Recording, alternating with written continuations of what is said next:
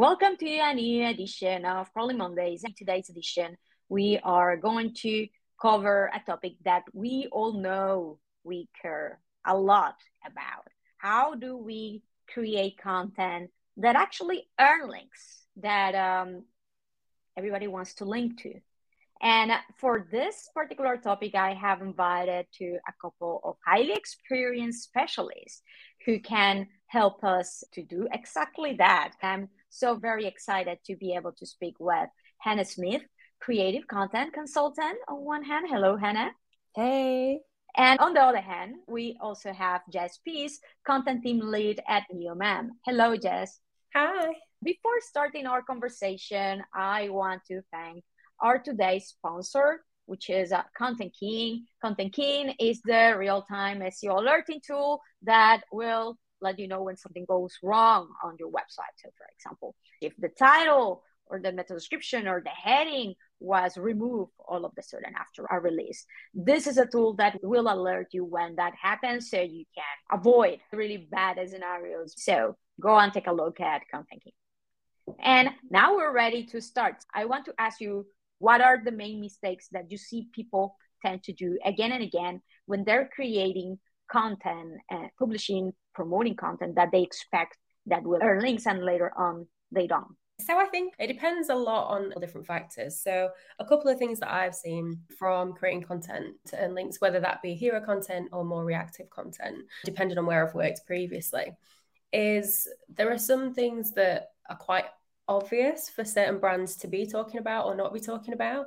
And I think one of the key things for me where a piece of content might not get picked up is if the brand doesn't make sense to be talking about the topic. So the same way that you might create like a content strategy for a client, you'd have sort of topic clusters, things that you expect them to be talking about, things they can be like authoritative with, things that they sort of have experience with, and then some sort of subcategories of things that they might sort of link back to in a way, something that makes sense to be in that conversation. But I think for a lot of the time, the issue that people have with hero content, so specifically creative content campaigns, is that they try to sort of put in a topic for a brand that doesn't quite make sense, maybe because the idea is good, maybe because it's trending. And I think people see through that. I think there is content for journalists that is written for journalists in a sense, but you sort of have to think about the person after that. So journalists also have an audience, they have people that they need to reach. And for your brand to sort of make sense to be talking about a certain topic, then the people that receive that right at the end kind of need to care about it. That's one of the main things that I've sort of found. Crazily enough, I have seen campaigns also being very, very successful. And I was like, why is this player even publishing about this particular topic? Because sometimes they are piggybacking on trends that are happening around the world. You still see from time to time also players that get backlinks from campaigns that are not obviously connected to their industry just because it is a trending topic and they jump in the bandwagon to get a little bit of visibility due to that.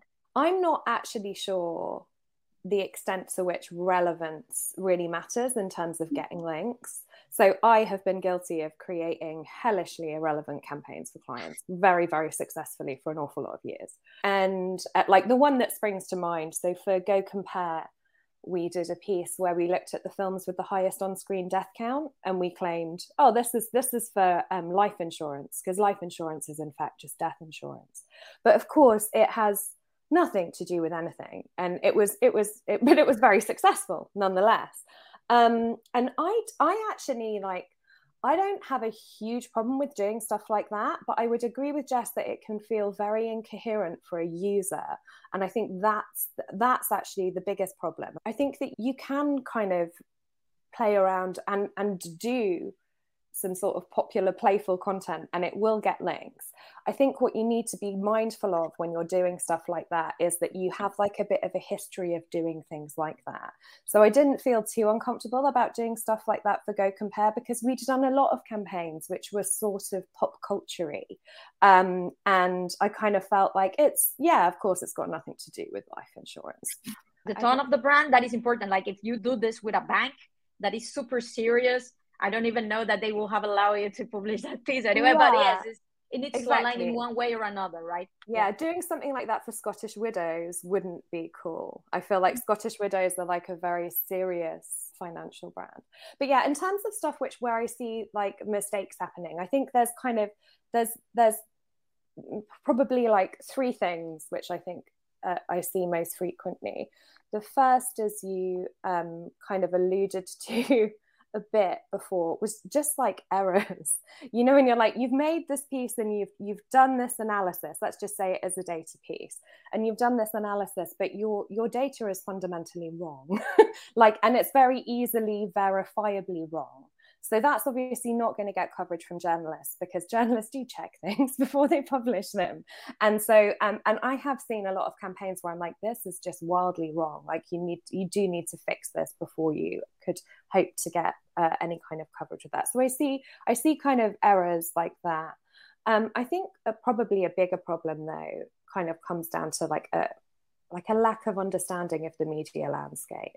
I think that an awful lot of the time, content is created that's sort of cool or interesting in inverted commas, but doesn't naturally lend itself to a story journalists might write, or it appeals only to a very tiny number of journalists. So it's kind of too niche. So there's either like a lack of breadth of appeal or a lack of available pool of journalists who will ever write this story for you. And I feel like ultimately this comes down to a lack of understanding of the media landscape. And I think that some of that can be solved with processes, but I kind of see it, I do feel like I see it a lot where people will kind of, like the question I get asked most frequently probably is, why hasn't this piece got links? And I'm like, more often than not, my answer is, I don't know which journalists would write about this. Like that pool of journalists just doesn't exist. And then I think the other thing which I see, which is somewhat related, is kind of confusing a format for an idea. Back in the day, they used to make an infographic. Now out of whatever, for the sake of now it's not an infographic, it's something else. Now for what it's worth, like I can understand why this confusion happens in people's heads, because that's the thing you see. So you see, for example, a map which is incredibly successful and has got a load of coverage. I can understand how people arrive at, oh, maps, journalists love maps, but of course they don't. Like, that's utter nonsense. And actually confusing a format for an idea is, I think, often the biggest problem. And I think one of the first things that I explain to people when I first start working with them is like what an idea actually is. And for me, an idea is comprised of three things. It's a concept. So that's the hook, or the thing that allows the journalist to write a story. Then you have the content. That's just what the piece contains. So that could be data, it could be visuals, it could be a survey, it could be a quiz or game or something like that. And then finally, you've got the execution, which is map, blog post, data visualization, interactive piece, video, whatever it is. But you can't just have an execution, or more accurately, I think it's dangerous to rely on just an execution without an actual hook for a journalist. And I feel that's where people often make mistakes. Yeah. We can also argue that there's also content that you can create that will get backlinks because it's something super useful. Then one of the things that I will say that I see that is sad to see also from a more technical SEO standpoint is how you see that many of these pages end up being orphan pages or pages placed in subdomains completely independent the rest of the website, that is not well linked, or it's not even passing the value that many of these pages are getting, the pages that be able to take the user through the customer journey later, where it makes sense to bring them, right? So this is one of those things that I say was like, it's a waste of opportunity. Yeah, here. definitely. They could be leveraging this much more, right? Yeah, I mean, the only thing I would say about that calculator thing is like, just bear in mind, like, that is just another format, one. So like, don't make a calculator and think you're going to get links. And secondly, have a look at the links that they're actually getting. Like, most calculators don't get links from journalists. So if actually what you want are links from journalists, it can be hard. It can be really hard to get a journalist to link to your calculator. If you want links from journalists, you need to be able to somehow hook that into a story. And we made this calculator is not a story. It should be about to give the opportunity of good storytelling. Otherwise, if you are not helping them. And that brings me to the next question, right? Like, what are the building blocks those main criteria that you see that are there in every single campaign or content that earns links? I always start with where you want coverage. So like that's the first place I start. So the first question I ask is, can you give me 5 to 10 sites where you'd like coverage, or sections of sites? Like often it's sections of sites. And the reason I ask that is because it allows me to kind of get a handle on, you know, what the client's really looking for. And so I start with those sites, and I start by looking at what the journalists on those sites are actually writing and try and figure out why they're writing those things. And then I will move on to thinking about how we find a space to play in that. So like, how can we add to that conversation? What could we do or make which would allow the journalists to continue writing those stories that get a lot of page views and that they obviously need to write to hit their own page view targets. In terms of the actual process, for me, like I see it as a 3-stage process. So part 1 is inspiration. So that's me literally finding articles, data, topics, other pieces, which I think are interesting and potentially relevant. Then I kind of move into generation, which I just do really, really quickly. So basically I set 2-minute timers on my phone, and I just try and come up with 25 ideas. And I do this a bunch of times until I have like 100 or so ideas.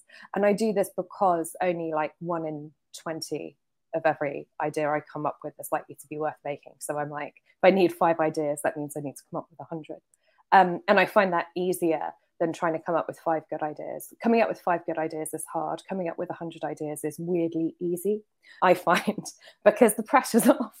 They don't need to be good. You just need 100 of them. Obviously, like, those aren't really ideas. They're like seeds of ideas. So they're like headlines or questions I'd quite like to be able to find the answer to. And then finally, after the generation bit, I develop and validate some of the ideas, in inverted commas, that I've come up with. And at that point, I'm asking things like, is this idea possible? So like, can I find data to support this idea, or can I get some data or do some analysis to support this idea? And then I do, as you mentioned, like, I ask things like, is this right for the client? To what extent can I find evidence that this is a resonant topic with journalists? So what are journalists already writing about this thing? And I also think about breadth of appeal. So what does the total pool of journalists look like for this idea?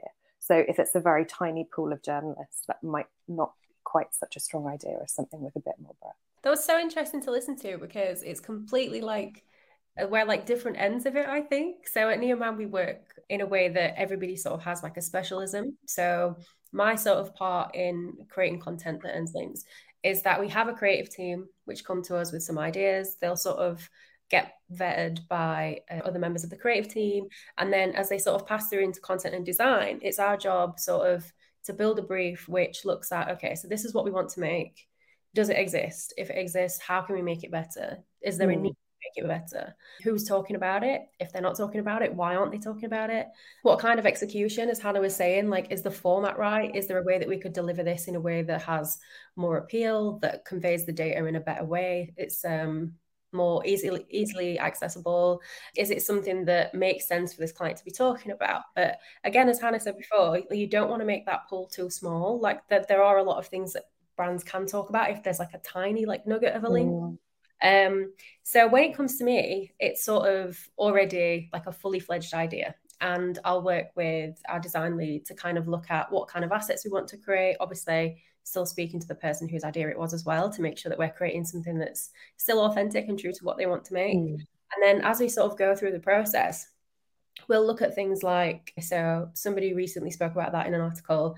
Is there anything that's happened since then? Is there anything that we can tie back into the idea?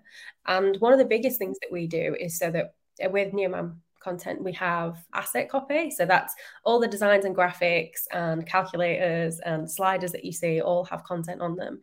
We also then have like an accompanying a landing page or a blog post, if you like, which then explains the idea in full and gives people more context. So it's our job to kind of convey the data in a way, in a really short amount of words, like less than 100 words. This is what we found.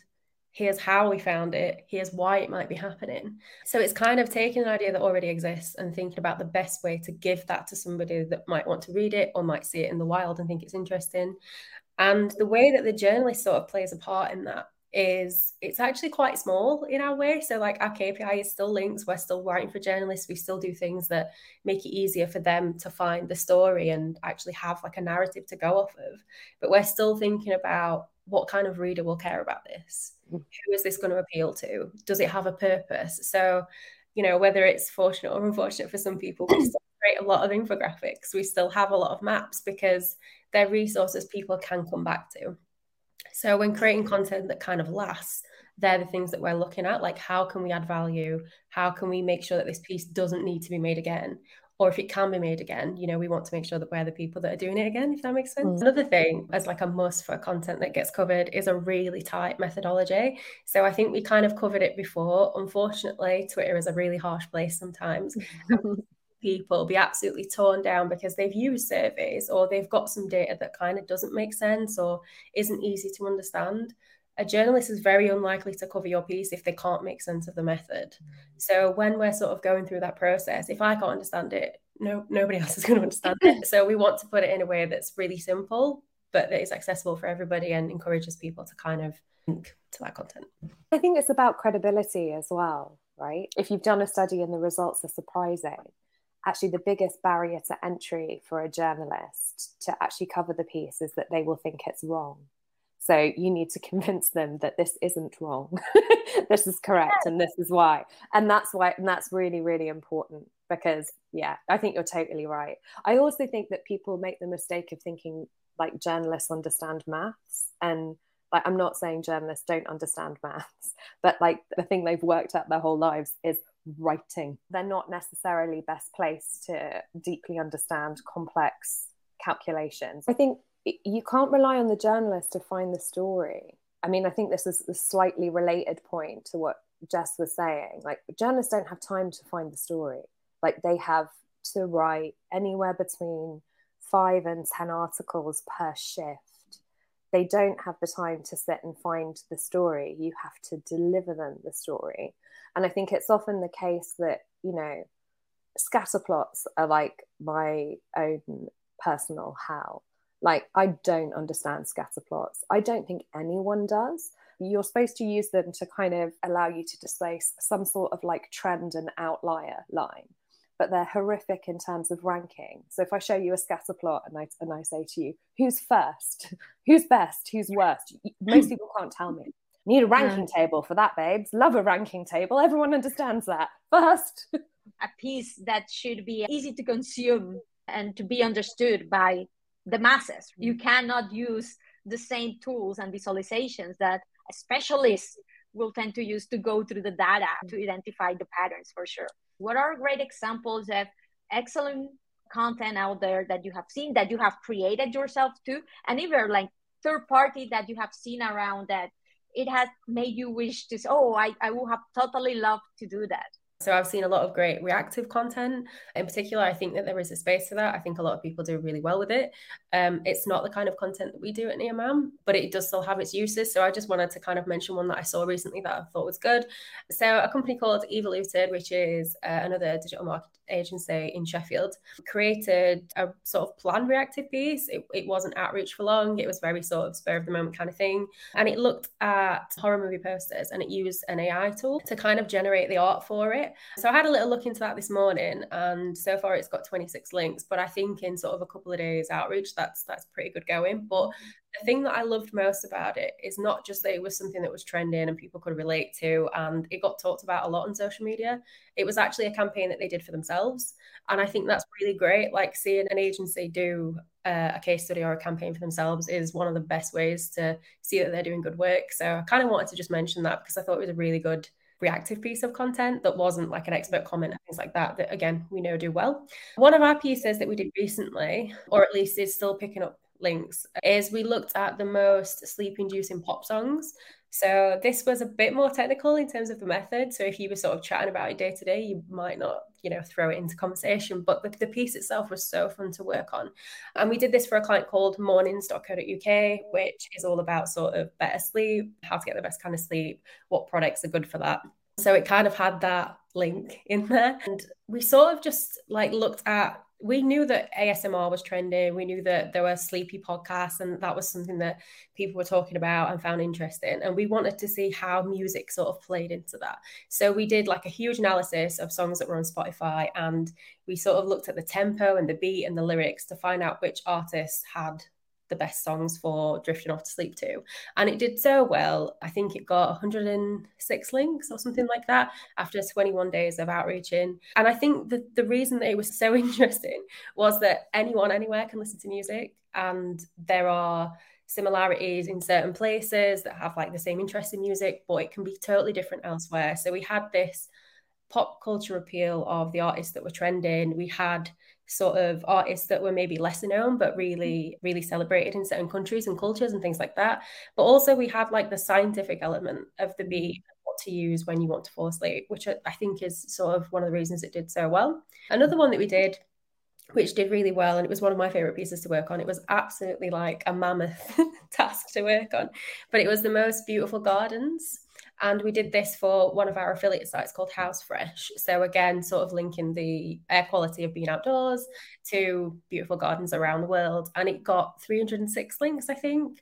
It got covered by places like TripAdvisor and Time Out and things like that, because we had the travel vertical. We had gardens that you can go and visit that are like tourist attractions. We had like unexpected places that you could go and visit that had really beautiful secret gardens. So there were all these tangents we could go off of, but the designs were really beautiful. And one of the things that we did, again, it was kind of like a map piece. So a lot of the campaigns that we do are, you know, maps, because we have the regional, the national, different countries, things like that. And we try and look at findings that are interesting or surprising. So instead of just saying, this is this because of this, we want to find out why. So why is this garden beautiful? What do people like about it? Are there any surprising like findings? Is there somewhere that's like a city that's got like a garden that's like really hidden? We sort of really went into it, and it did so well. And I know that's like blowing our own trumpet, but there are two pieces that even still after like sort of months of putting them out there is still picking up links, because they have this sort of like mass appeal, I think. Can't really talk about campaigns I work on anymore, mostly because they're not really mine, and also NDAs. So these two campaigns that I'm going to talk about have nothing whatsoever to do with me, but I just liked them. The first one was actually created by a journalist called Lucas Shaw. He works for Bloomberg. And he did this bit of analysis, which found critics and fans have never disagreed more about movies. So essentially, he opens the piece and he's saying, like, you know, I'm getting the sense that fans think 2022 has been a great year for movies, but critics, I feel like, think it's the worst. So that was just his sense, and he went away to get the data to see if that was true. So they used data from Rotten Tomatoes, Metacritic, and IMDb, and they looked at the audience scores and critic scores for the 10 biggest movies from every year this century, to better understand 2022 in context. And he actually found, I mean, he sort of says in the article, it may seem as though critics typically pan the year's biggest hits, but that's not the case. Audiences do tend to give blockbusters a higher score than critics, but the average gap in their ratings is usually around 5 points. So 5 points on a 100-point scale. That's not a huge gap. But in 2022, audiences have given the top 10 movies an average score of more than 19 points higher than critics, by far the biggest difference at any point in this century. And I love this stuff anyway. But what I really like about this piece in particular is that it's going back through the years. So it's kind of cool that he had a sense that 2022 felt different to him, just anecdotally reading stories. He's like, it feels different to me. So he went and got the data. And that piece, it's great. As I say, it was written by a journalist. So obviously journalists don't do outreach for their own pieces. It is on a major news platform. Bloomberg is a major news platform, and it has links from 196 domains, according to Ahrefs. And I think it's interesting because obviously like that's performed like that without any PR. not that works normally, right? Like you need a massive platform like journalists do to get links without PR. But I think that like it's nonetheless like interesting to me. It's unusual that you see a story like that written by a journalist getting links from that many domains. In Remoters, the most popular page after the homepage that has more backlinks is an article that I create at the start of the year every year with the trends and stats about remote work. And I remember after COVID happened, I very quickly updated it with the latest trends, changes, and COVID stat and how it started to pick up. And doing zero outreach, all of a sudden it has more than 2,000 backlinks because a lot of the press started to cover it. They saw that I had gathered data not only from my own website, but in general, the trend, what I was seeing, also using Google Trends, keyword tools showing the search behavior of the user, how it was changing, asking for also testimonials of a lot of the people that I knew that were starting to work remotely. I love your points about the resource link building stuff. I think that it obviously, like, there are some things, as you noted, that you need to think about. So like that, nothing gets links spontaneously if it doesn't rank for search query. I think also though that something which I haven't worked for an agency for a long time, and I feel like Neomam are unusually good at this. Like, so Neomam needs to track the performance of campaigns after the initial outreach period has finished. I've worked for a lot of agencies and didn't really do that super actively. And something I think that you often find is that campaigns do get links over time, like long after you've finished outreaching the thing. And I think it's something that we should track, and also something that we should go back and revisit our old campaigns and just make sure that they're well optimized. Because like, I think if you think about how we build campaigns, they're often using technologies which quickly become obsolete. So I've definitely like gone back and looked at campaigns which I was involved with making in the past, and they don't work anymore. And of course, like, that's not going to continue to get links if the thing's broken, right? So I think like kind of working that into your process as well could be really important. And also, as you mentioned, interlinking. Please don't orphan these pages. So to start wrapping up, I want to ask you for a last tip, a last resource or tool that you also find useful. So I personally love BuzzSumo's content analyzer. I've been blathering on about this for years. I have no affiliation to BuzzSumo. I just think it's a really great tool. So it allows you to find the most shared articles on any topic, any site, any section of a site, plus you can do site or site section plus topic searches. And I've just, over the years, just found it incredibly useful. So when I say I start with the publications I want coverage on, often I start on BuzzSumo by doing searches on the publications I want coverage on. But also, I mean, like, so BuzzSumo is a paid for tool. If you can't have access to that, equally useful, I think, is just good old Google searches, Google News searches. There's a bunch of newsletters which I love. So Iona Townsley does an excellent newsletter called The Grapevine, where she just shares all of the campaigns that she's found in any given month. And it's just excellent. Mark Porter's been doing a newsletter called Content Curated for a few years now. Also really love that. And Paddy Mugan, who I used to work with back at Distilled, he went on to found Era, and he writes something called the Link Building Newsletter, which is also great, I think. So I also second BuzzSumo as well, because you can kind of see the articles that got like the most engagement and why they did. You can kind of look further into that. So like, what was so good about the storytelling? What kind of method did the campaign use? So absolutely, like, stand by that one. It's such a good tool. We use Reddit a lot at Neomam. So especially when we're sort of looking for that initial campaign feedback before it gets sort of signed off and put out there, we put it on Reddit, and we sort of see, like, people will tell you what they think on Reddit. So it's a really great way to get feedback, but also you can pretty much find like a data thread for anything. It's kind of good for like idea gen as well. So there's a lot of people on there just talking about things that they find interesting. Pinterest, again, is also good. TikTok, maybe lesser so, because we don't really use it in our like idea generation, but it's a great way to see sort of what people are talking about. Specifically when we've had campaigns that are like more musically linked, it's quite kind of a good tool for that. Like the stuff that TikTok's doing for music is incredible. We also have a swipe file at Neomam, which kind of looks at every campaign that we've sort of found interesting, whether it's a competitor or a different agency or a similar sort of client name or something like that. We put that in there and sort of see, how many links it got, how well it did, things that we loved about it, different formats. And then also, again, campaign newsletters. So second Diana, because she's amazing. I'm lucky to work with her every day. Content Curated is good. There was a podcast called Content Deconstructed, which I think isn't sort of broadcasting right now, but there's some good episodes on there. There's one with our creative lead, James Barnes, which is really awesome. And he sort of looks at how we try to pick apart ideas before a journalist gets to, which is a really sort of useful thing that we've done at Nieman for a good while now.